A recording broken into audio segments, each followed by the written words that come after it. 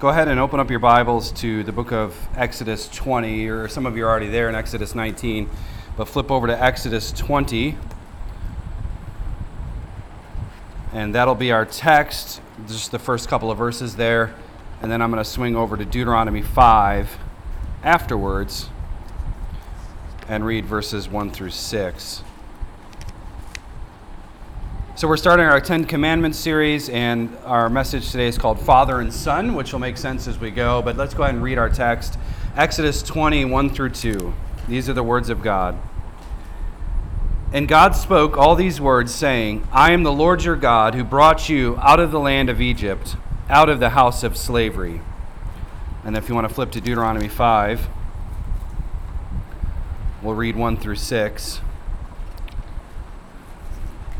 And Moses summoned all Israel and said to them, Hear, O Israel, the statutes and the rules that I speak in your hearing today, and you shall learn them and be careful to do them. The Lord your God made a covenant with us in Horeb. Not with our fathers did the Lord make this covenant, but with us, who are all of us here alive today. The Lord spoke with you face to face at the mountain, out of the midst of the fire, while I stood between the Lord and you at that time, to declare to you the word of the Lord. For you were afraid because of the fire, and you did not go up into the mountain. He said, I am the Lord your God, who brought you out of the land of Egypt, out of the house of slavery. Let's go to the Lord in prayer. Father, our Father and our gracious God, we are your people, and we are gathered here as your church, your ecclesia, called out of darkness and into your glorious life. We are grateful to you that we share in the Trinitarian life, chosen by the Father, forgiven in the Son, and empowered by the Spirit. Help us today to understand your word so that we might be equipped by your word. In Christ's name I pray, amen. Well, today we're starting our new series on the Ten Commandments, and Lord willing, it'll be a 12-week series in total. Today will be more of a, you might call a historical analysis of the context of the giving of the Ten Commandments, sort of a 30,000-foot view as well. And the very last week, after we look at each of the Ten Commandments each week in succession, we will consider the relationship of the law and the gospel, which is very much obfuscated in modern evangelicalism, but nonetheless needs more clarity. So that'll just give you an idea where I intend to go with the series, Lord willing. Now, I've wanted to cover the Ten Commandments for many, many years, even while pastoring in Michigan. It just never happened, but here we are, so I'm kind of just personally excited about it. So I'm glad to finally have the opportunity. Now, oftentimes called the Decalogue, the Ten Commandments, or the 10 words, we know from the book of Exodus, chapter 34, verse 28, that God called them the 10 words. But these 10 words serve as a concise expression of what is called the moral law of God. It's a concise expression of what is called the moral law of God. And this, of course, is not without debate. What exactly is the relationship of the Christian to the Ten Commandments? That is a question. Are we supposed to obey them since we're under the administration of the New Covenant? There's another question. Do all of them apply today? Something to consider. Do all apply equally today? Are some commandments more applicable today and some aren't? That's another question we need to discover. Do only some apply? What about the civil magistrate? Is he to enforce and regulate crimes against the Ten Commandments? That is a question we will look at as well, and I hope to answer those as we go. Now, the Ten Commandments, we need to know, serve as a revelation of the character of God. It's a revelation of the character of God. The law, we know, exposes sin. It restrains the unruly. It's meant to, dating all the way back to Genesis 9:6. If someone sheds the blood of another human, that human's blood will be shed as a form of justice. In other words, sort of an early understanding of capital punishment for murder. We also know that the law acts as a light guiding our path. We need to know what the standard of God is, what God requires, so that we can walk accordingly. So as such, we should be careful, especially careful and extra careful, in paying attention to what the commands actually say. But to assume that these commandments are burdensome or over-exaggerated, you've heard it probably before. Many churches will look at this and say, boy, God was super harsh in the Old Testament. Can't believe he would do that. Thankfully, we're in the New Testament, and meek and mild Jesus is what we have. You've heard that perhaps before. I have.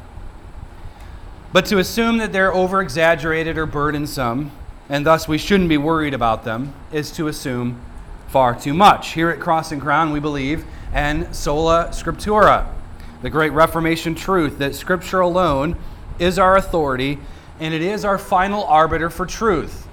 We don't go to the Vatican, to the man with a funny hat. We go to the Word of God. But we also believe in tota scriptura, meaning that all of Scripture is inspired by God and profitable for life and doctrine. So the commandments, we know, contain imperatives. These are things that we're supposed to do or things that we're not supposed to do. There are declarations. Think of those as warnings, like in the dashboard of your car when something is going wrong. They serve as declarations and warnings to us. There are also promises contained in the Ten Commandments. There are promises or blessings that we incur because of obedience. And since it reveals the character of God, you better believe that we are obligated to obey them. But the law, of course, is falling on hard times today. In our modern antinomian evangelical churches, the law is not really considered to be anything important. But it's not really, and one of the things you'll hear is, well, it's super restrictive. I like to free myself up to obey God. I worship Jesus my way. Well, that's very bad thinking. You don't get to worship Jesus your way, because your way could be very much anti-biblical or anti-scriptural. The law isn't merely a restrictive thing. Covenant law is a liberty thing. The Bible tells us that sin is the violation or the transgression of the law of God. Sin is something that violates God's standards. But obedience sort of serves in the opposite direction. Obedience looks like keeping the law of God. Both things, you should know, are implied in the 10 words. Obedience and disobedience. Both things are there in the 10 words, the 10 commandments. Let me put it another way. The 10 commandments don't merely describe the things that we're not supposed to do. Rather, they describe a way of life for a people and a social order. And God says when obedience to his law command takes root, and we understand it and we obey it, human flourishing comes right alongside of it. You don't have to look for 5 minutes around at what's going on in the world right now and realize we have veered significantly off into the ditch of human autonomy, and we have forsaken the commandments of God. You don't need but 30 seconds to look at the world, and you can come to that conclusion. So let's look at our text, and then we'll go from there. Exodus chapter 20. Here in Exodus 20, 1 through 2, we read this. And God spoke all these words, saying, I am the Lord your God, who brought you out of the land of Egypt, out of the house of slavery. Now, in the ancient world, whenever covenants were cut between two parties, there was always a pattern to it. There was always a general outline to it. You may remember when God covenanted with Abraham. Abraham was put to sleep, and he had this dream, and animals were cut in half and split, and God walked through them. That was a covenant ceremony. And what God was doing was saying, if I fail to fulfill this promise, may I be sliced in half as well. God was basically putting it all on him. Now, this sort of covenant idea, though, happens here in the Ten Commandments as well. I don't have time to get into every single detail, by the way. I have done so elsewhere in the Politics and Religion series that we just republished. I preached it in Michigan. There's a sermon on that. It goes into greater detail. But I do kind of want to summarize this understanding of covenant so that we can see how they connect to the ancient traditions. Think of it historically like this. Whenever a conquering nation defeated another nation in war, the conquering nation, which is often called the suzerain, the suzerain, S-U-Z-E-R-A-I-N, the suzerain, they would covenant, that is, they would offer up a legally binding treaty to the conquered nation. The conquered nation would be the vassal state, V-A-S-S-A-L. So suzerain, vassal, conquering nation, the ones who were conquered. And in that treaty, they would lay out certain stipulations for the newfound relationship. The Hittites did this, ancient Mesopotamia, they all sort of followed this pattern. And in my view, they stole it from God. They understood how covenant treaties work. Now, the Ten Commandments were essentially this covenant summary of the newfound relationship. So keep in mind that God wrote with his finger 2 tablets of stone. And the reason there were 2 is because there was 1 copy for each party. There was a copy for the suzerain, there was a copy for the vassal, the conquered nation. And you might remember that they were eventually placed inside the Ark of the Covenant. The Ark of the Covenant is where they were stored along with Aaron's staff. And you had God being, of course, present in the Holy of Holies, in the tabernacle first, and then the temple. But those stone tablets were placed in there as a covenant reminder. Yahweh is the conqueror, Israel is the conquered. This is the covenant relationship. This is how the relationship is supposed to function. Also, remember the fun story of Exodus 32. Moses actually destroyed the first set of tablets. If you remember, he came down off the mountain and saw that Israel was worshiping a golden calf. They called it Yahweh. They were breaking the commandment that God was giving to them in that moment. And Moses, in a fit of rage, threw them and broke them. So that was the first set. Moses had to write the second set. Now, the covenant model has 5 points. And if you look in your bulletins, by the way, you can see that we mimic those covenants in our worship and our liturgy for a very specific reason. The first one is transcendence. That's where God takes hold of us. God takes hold of us. God is the sovereign creator God. He made all things and he sustains all things. And that's what we learn here at the first part of the passage, that God is the covenant God. So that's the first part, transcendence. God takes hold of us. And the second part is what we call hierarchy.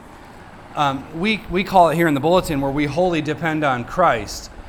But what we're getting at is the hierarchy in the relationship of the covenant. There was essentially a hierarchical system of law enforcement. So for us, we need Jesus. So Jesus is the enforcer of the covenant, you might say. He is the Lamb who was slain from the foundations of the earth. The third aspect of the covenant is ethics. For us, we hear God's law word. We want to hear and obey God's law. So that's why we do what we do on Sundays, and we go to God and his word and we hear from him. But we also know that ethics are simply the laws and the terms of the covenant. You know, if you're going to obey God, you need to know the terms of the covenant agreement. What are the terms and conditions? You know, can I come to Christ and still have various addictions, whether it's on the computer or in your bloodstream?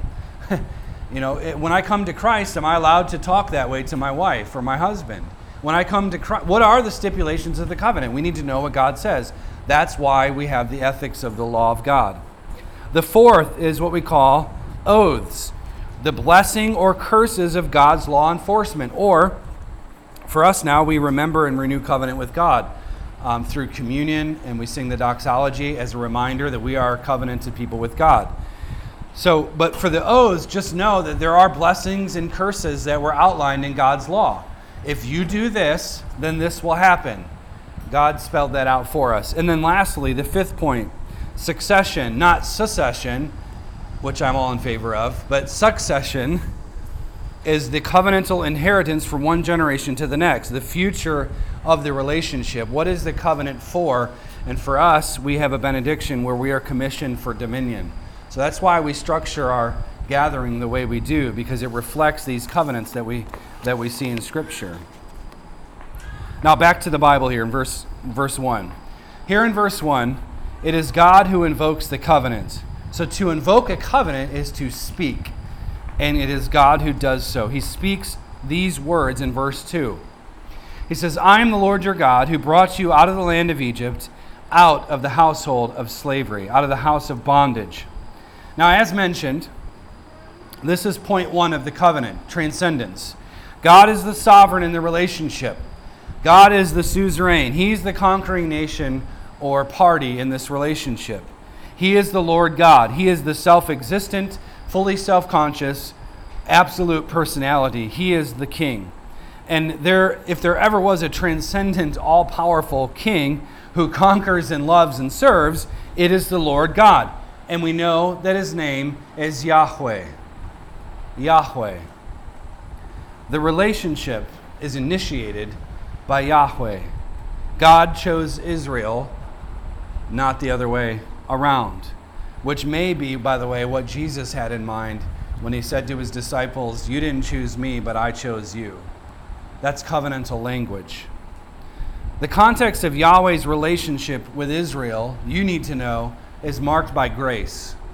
The context, the entire context of this scene at Mount Sinai is marked by grace. Keep in mind that he rescued Israel from slavery in Egypt. Okay, remember in the beginning of Exodus, we know that God heard their cries. Now, their cries weren't necessarily an act of repentance, because remember, Moses goes in and he's not even in favor with the people. He's on the run anyway because he had killed and defended his brother. He killed the Egyptian man, and it was found out, but he was on the run.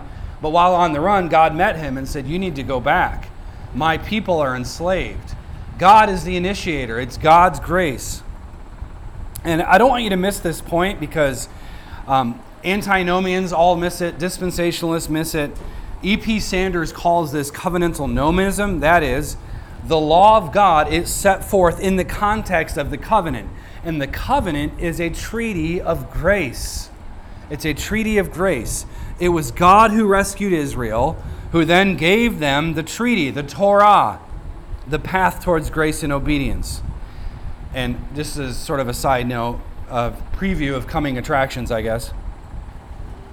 Never drive a wedge between the law and the gospel. We'll get more into this in the final week. But suffice it to say now that the law and gospel go together. They work in tandem. They're not enemies. There is no antithesis between the law and the gospel. You don't get to say, I'm a gospel person, not a law person. You're both if you're a Christian. So in other words, to speak of one is to speak of the other, for they mutually imply each other in a harmonious fashion. But that'll be week 12. That'll be in the future. Now, keep in mind the context. Leading up to this moment, Israel had been wandering in the wilderness for 3 months. That was Exodus chapter 19, verse 1, what Aaron read. After a wildly successful and pretty wild rescue mission in general, Israel left Egypt in a trail of dust. God had won the battle against the Egyptian gods, bludgeoning them with plagues. You remember those stories. He brought them through the sea, the Red Sea. Remember, Pharaoh's army was chasing them, and they were panicked, but Moses led the way. They crossed the sea on dry land, and the waters came back and killed Pharaoh and the army.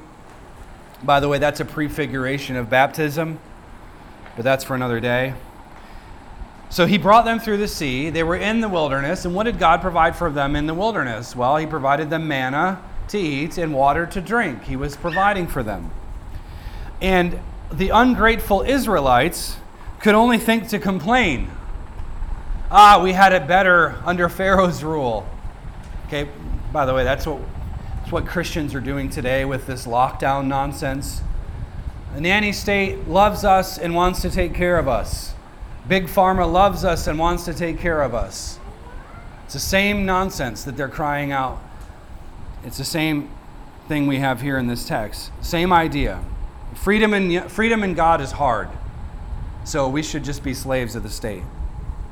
But God had revealed himself to Moses at the burning bush, and now Yahweh would further unveil his plans to his newly fashioned priesthood among the nations. So just know that this is all of grace. It's always all of grace. God had rescued them, an act of grace. He had provided for them, an act of grace. And now he was giving them his covenant law as an act of grace. I am the Lord God. I'm the one who brought you out of the land of Egypt, out of the house of slavery. Now, it is interesting here. We learn this from chapter 19, that God is speaking on the third day of the month, and there are trumpet blasts, and there is smoke permeating the entire mountain, the entire existence, and all the experience. It's an exhilarating revelation of His glory, something to have behold. I would have loved to have seen it. In the midst of this awe-inspiring reality, God speaks the 10 words. It's interesting, in church history, Clement of Alexandria made the connection that God spoke 10 words before. We have the 10 commandments here, the 10 words, but actually it's not the first time that God spoke 10 words. God had spoke 10 words back in Genesis 1, and you remember the phrase, and God spoke. God said, let there be light, there was light. God said 10 times in Genesis 1, God spoke. Here we have again 10 words that God speaks. It's as if the 10 new creative words are here all over again, because God is essentially forming His new creation people again. So we should think about creation while we're reading this. Speaking of Moses, with God's self-revelation to Moses, when God revealed His name as Yahweh, His name means I am who I am. One theologian rightly points out, and he observes that it can be in any tense, by the way. It could be, I will be who I was, or I am who I will be, or I will be who I will be. It could be in any of those tenses. But the point is, God, the absolute one, transcends space and time, and as the all-powerful self-existent one, He will do for Israel what she cannot do for herself. Now, to bring this sort of into where I'm taking us, Yahweh is a father. Israel is a son. When you're reading the 10 Commandments, that's how you should be reading it. Yahweh is a father. Israel is a son. He is your God. He is their God. He is our God. Israel, rescued from slavery and death, has become a resurrected son, the first fruits of a new creation. The fact that God will go on, and by the way, in the 10 Commandments, He uses verbs that are in the masculine singular of the second person. The fact that God does that tells us that God is speaking to a singular unit, a whole. If you read the King James, the thou, the these and thous are actually good. They tell us the first, second person plural issue. Peter Leithart basically points out that God is speaking to a single man here. When He says, I brought you out of the land of slavery, He's talking in a singular fashion. You. God is essentially saying, you, man, I bought you from the slave to sin and death market. You, sir, are not to worship idols, to steal, to covet, to murder, to commit adultery, etc. You, sir, you are my son. That's what He's saying in the 10 Commandments. So I've called this message Father and Son for that very specific reason. Back in Exodus 4, we find that God gives Moses certain instructions on what to say to Pharaoh. If you remember, He tells him what to say to Pharaoh. Moses struggles along. I'm not a great orator. Aaron's brought in to help with that. But the point is, God gives instructions. And He even goes so far as to say to Moses, when you go to Pharaoh, you make sure it's clear that Israel is his firstborn son. That's Exodus 4:22. Yahweh tells Pharaoh through the mediation of Moses, let my son go that he may serve me. If Pharaoh will not, God says that He will kill Pharaoh's firstborn son. Either let my son go who's enslaved, or I will take your firstborn son. And Pharaoh, we know from the rest of the story, won't do it, so the deal is off the table. So God provides the Passover lamb. Israel, the firstborn son, is brought from death to life. It's a resurrection. And guess what happens to Pharaoh's son? Yahweh rescues his son Yahweh kills Pharaoh's firstborn son. In other words, Yahweh is a warrior father. He is a warrior father. And now you fast forward to the context of Mount Sinai, and we have a father-son moment again, much like what we see in the book of Proverbs. Son, listen to my instructions. Here is wisdom. There's this father-son talk. God had commanded Adam, remember in the garden then, now he commands another Adam, another son. And if his son is going to be like his father, he's going to have to know how to act. And that is what the 10 words are all about. How should God's son act? Now, I want to zoom out a bit.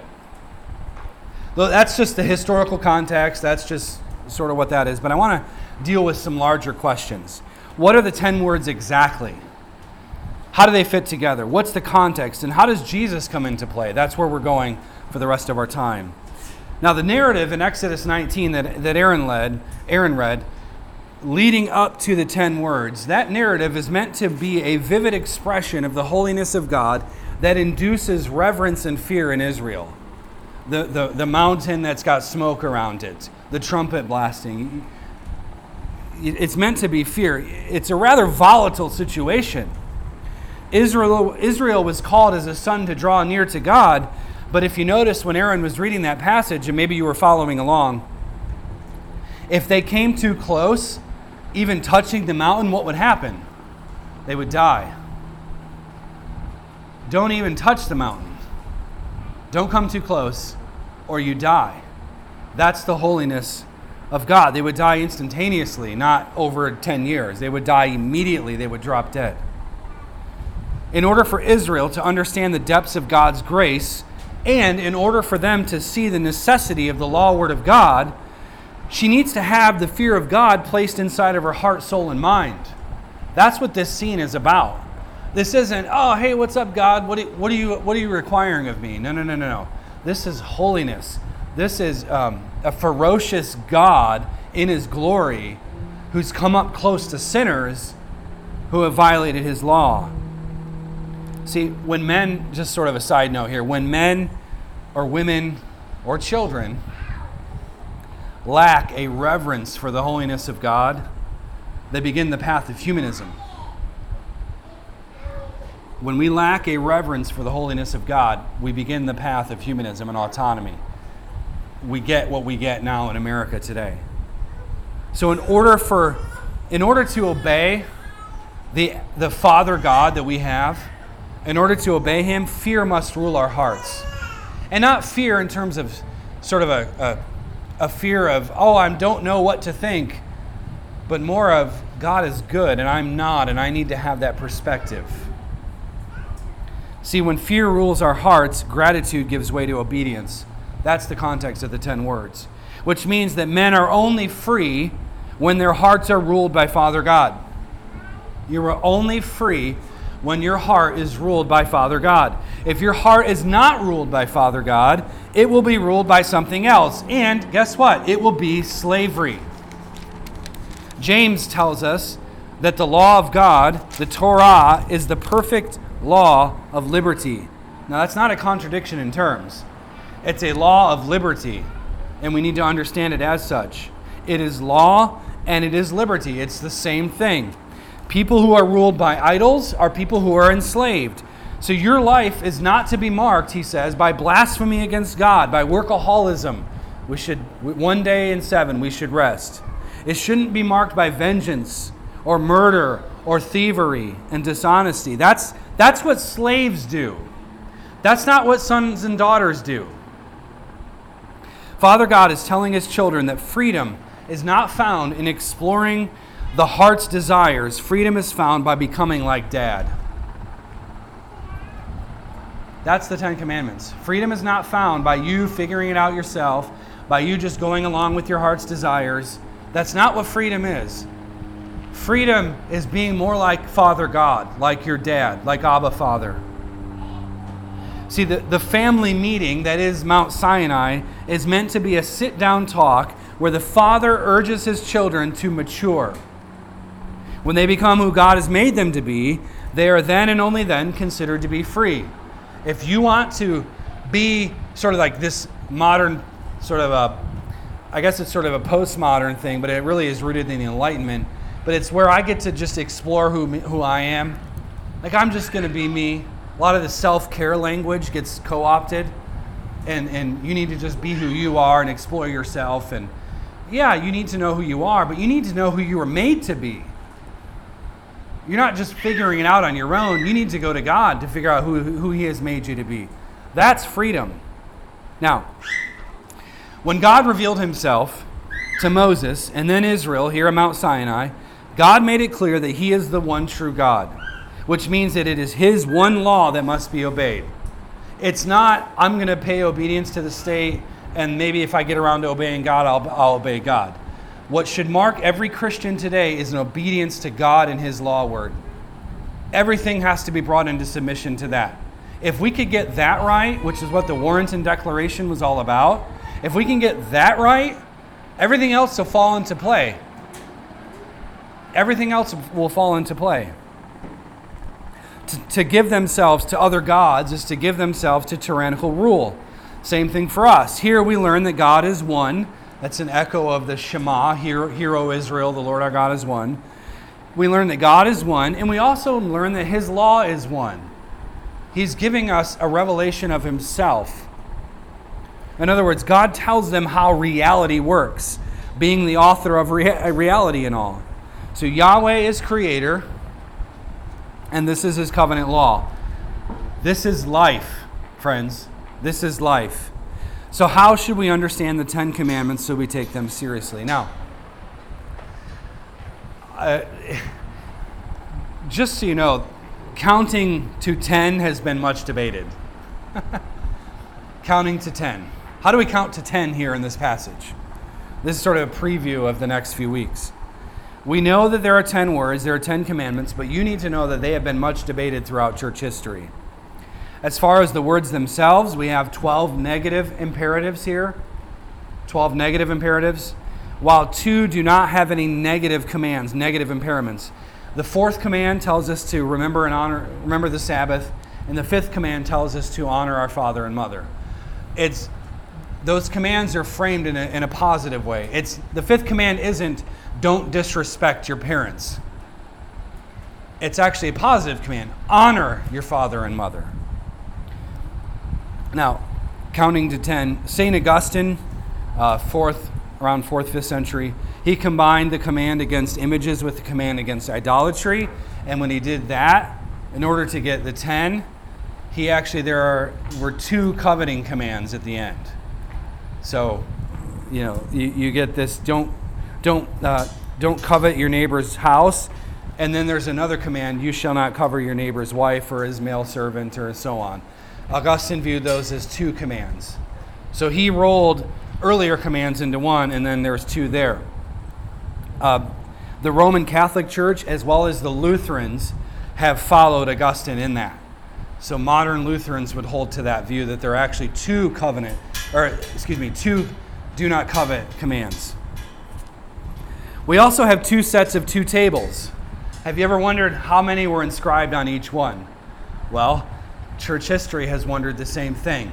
If we have 2 tablets, not iPads or Kindles, children, stone tablets, we have 2 tablets. How many were on each one?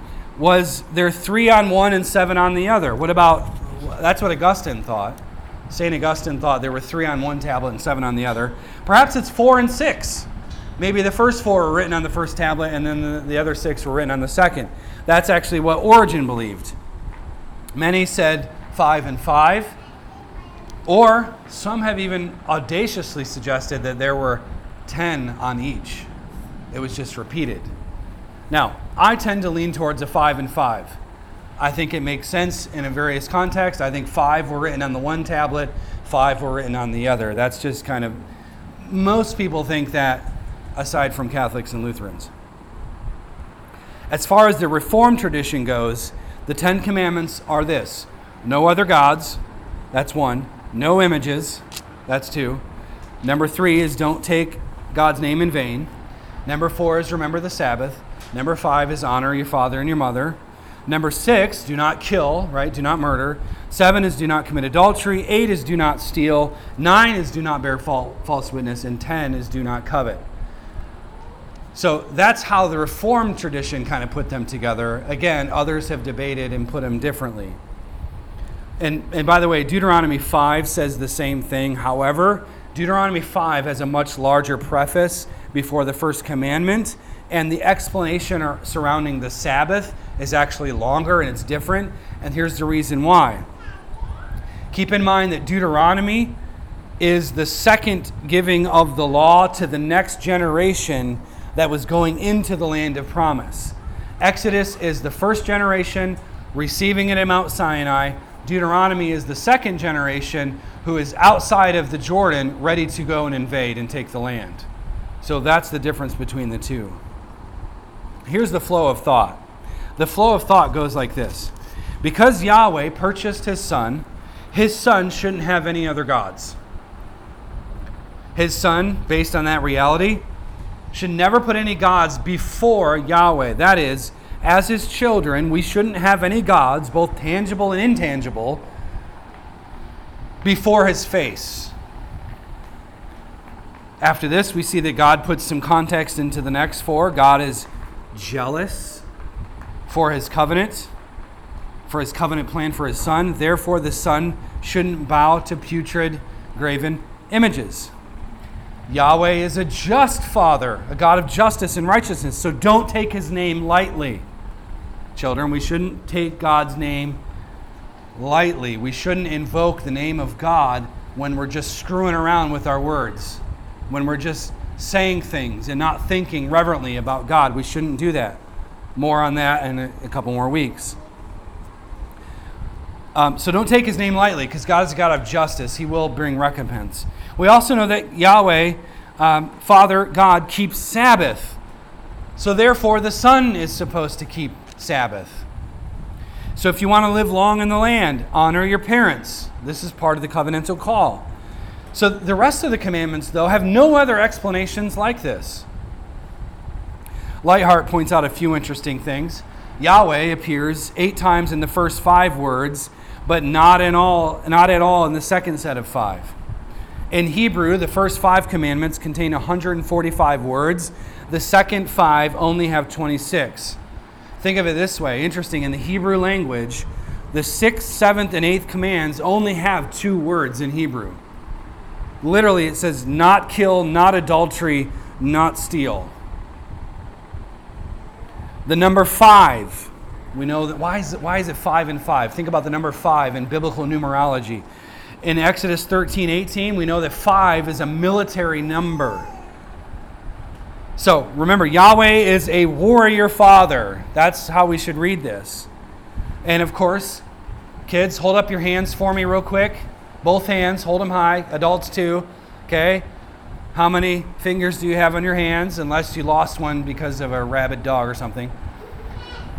5 on each hand, right?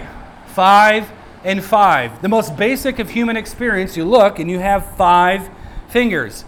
5 and 5 is 10. Now, know this too. The temple had 2 sets of 5 lampstands. We know that from 1 Kings 7. It also had 10 tables of showbread in 2 rows of 5. That's from 2 Chronicles 4. In the courtyard of the tabernacle and the temple, later the temple, we see in 1 Kings 7 that there are 10 water stands, and there are 10 water stands in 2 rows of 5 that were lined up with the temple. Now, to many people, that's just a whoop-de-doo. 5 and 5, 5 and 5, 5 and 5. But what is God telling us? Here's what we're supposed to be thinking. Yahweh's word moves from the inner sanctuary, which is where those 2 5s are, the covenant of God. It moves from the sanctuary through the sanctuary out into the outer part of the temple, and that word is supposed to go out into the world. So God's law is supposed to flow out of the church and bless the world. That's how we're supposed to understand the temple. The 5 and 5 in the Ark of the Covenant, where God's presence is, coming in out of the Holy of Holies, where you have the 5 and 5, both of the lampstands and the showbread that were put in there, going outside the temple into the outer area where you have the 5 sets of water, or the 2 sets of 5 water. It's all supposed to tell us that the law goes to the nations. That's what Isaiah 2 prophesies. That's what we have several times in Scripture.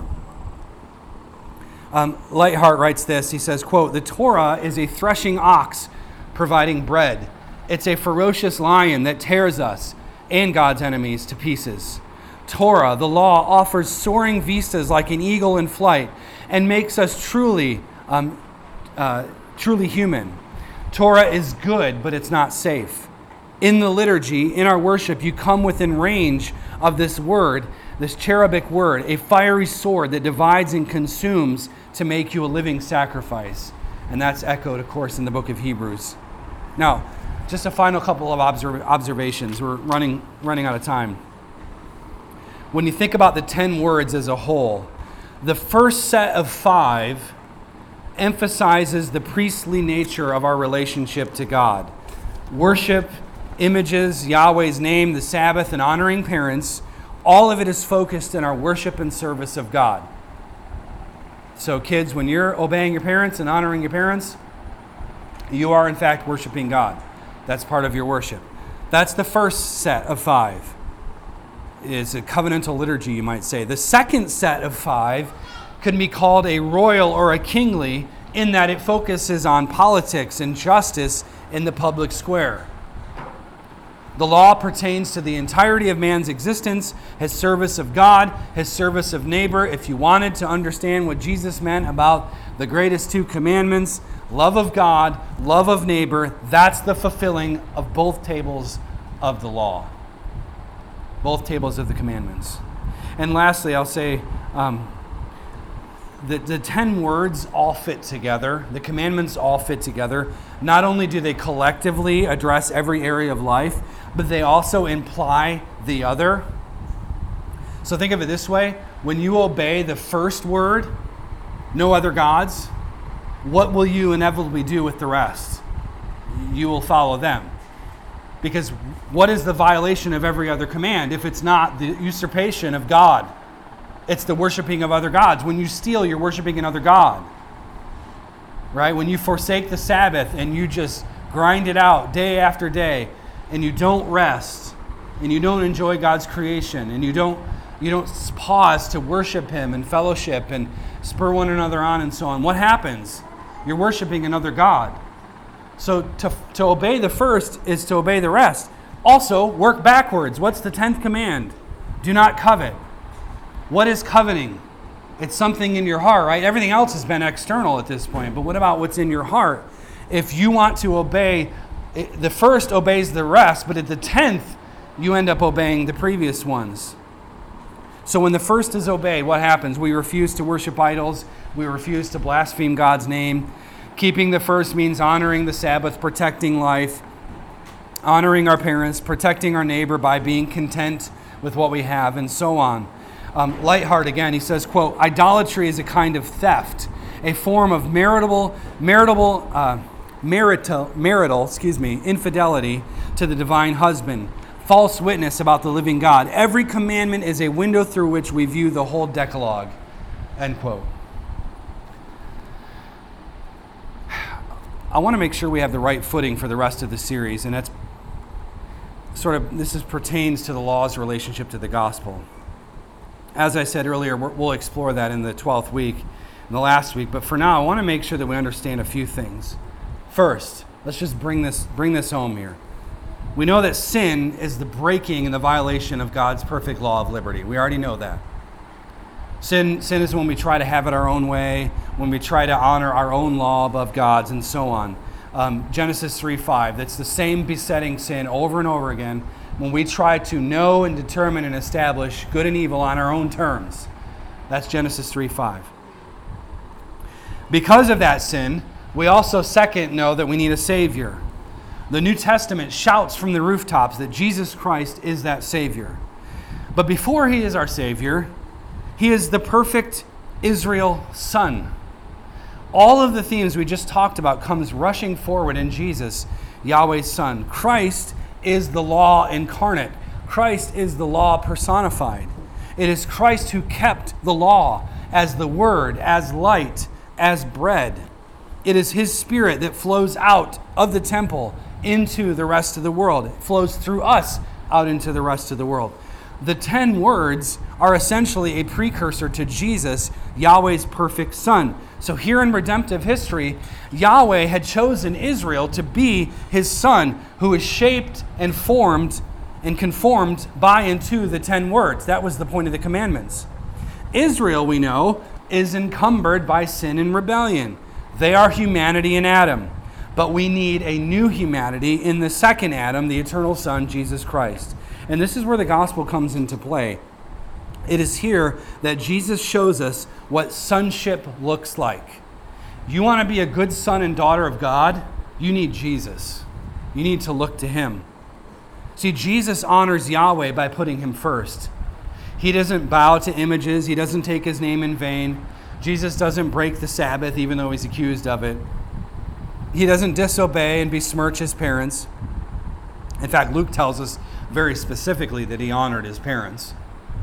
Jesus doesn't murder. He doesn't commit adultery. He doesn't steal, lie. He doesn't covet. He is the perfect son that Israel was called to be, but couldn't be. And you see, there's this interesting correlation in Scripture between Eden. Eden, by the way, was a mountain. That's what Ezekiel tells us. The Garden of Eden was a mountain. There's a correlation between the Garden Mount of Eden, the mount that we call Sinai. But there's also one other mountain,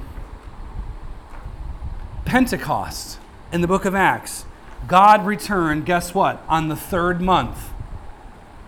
He returned on the 3rd month again with the same pomp and circumstance.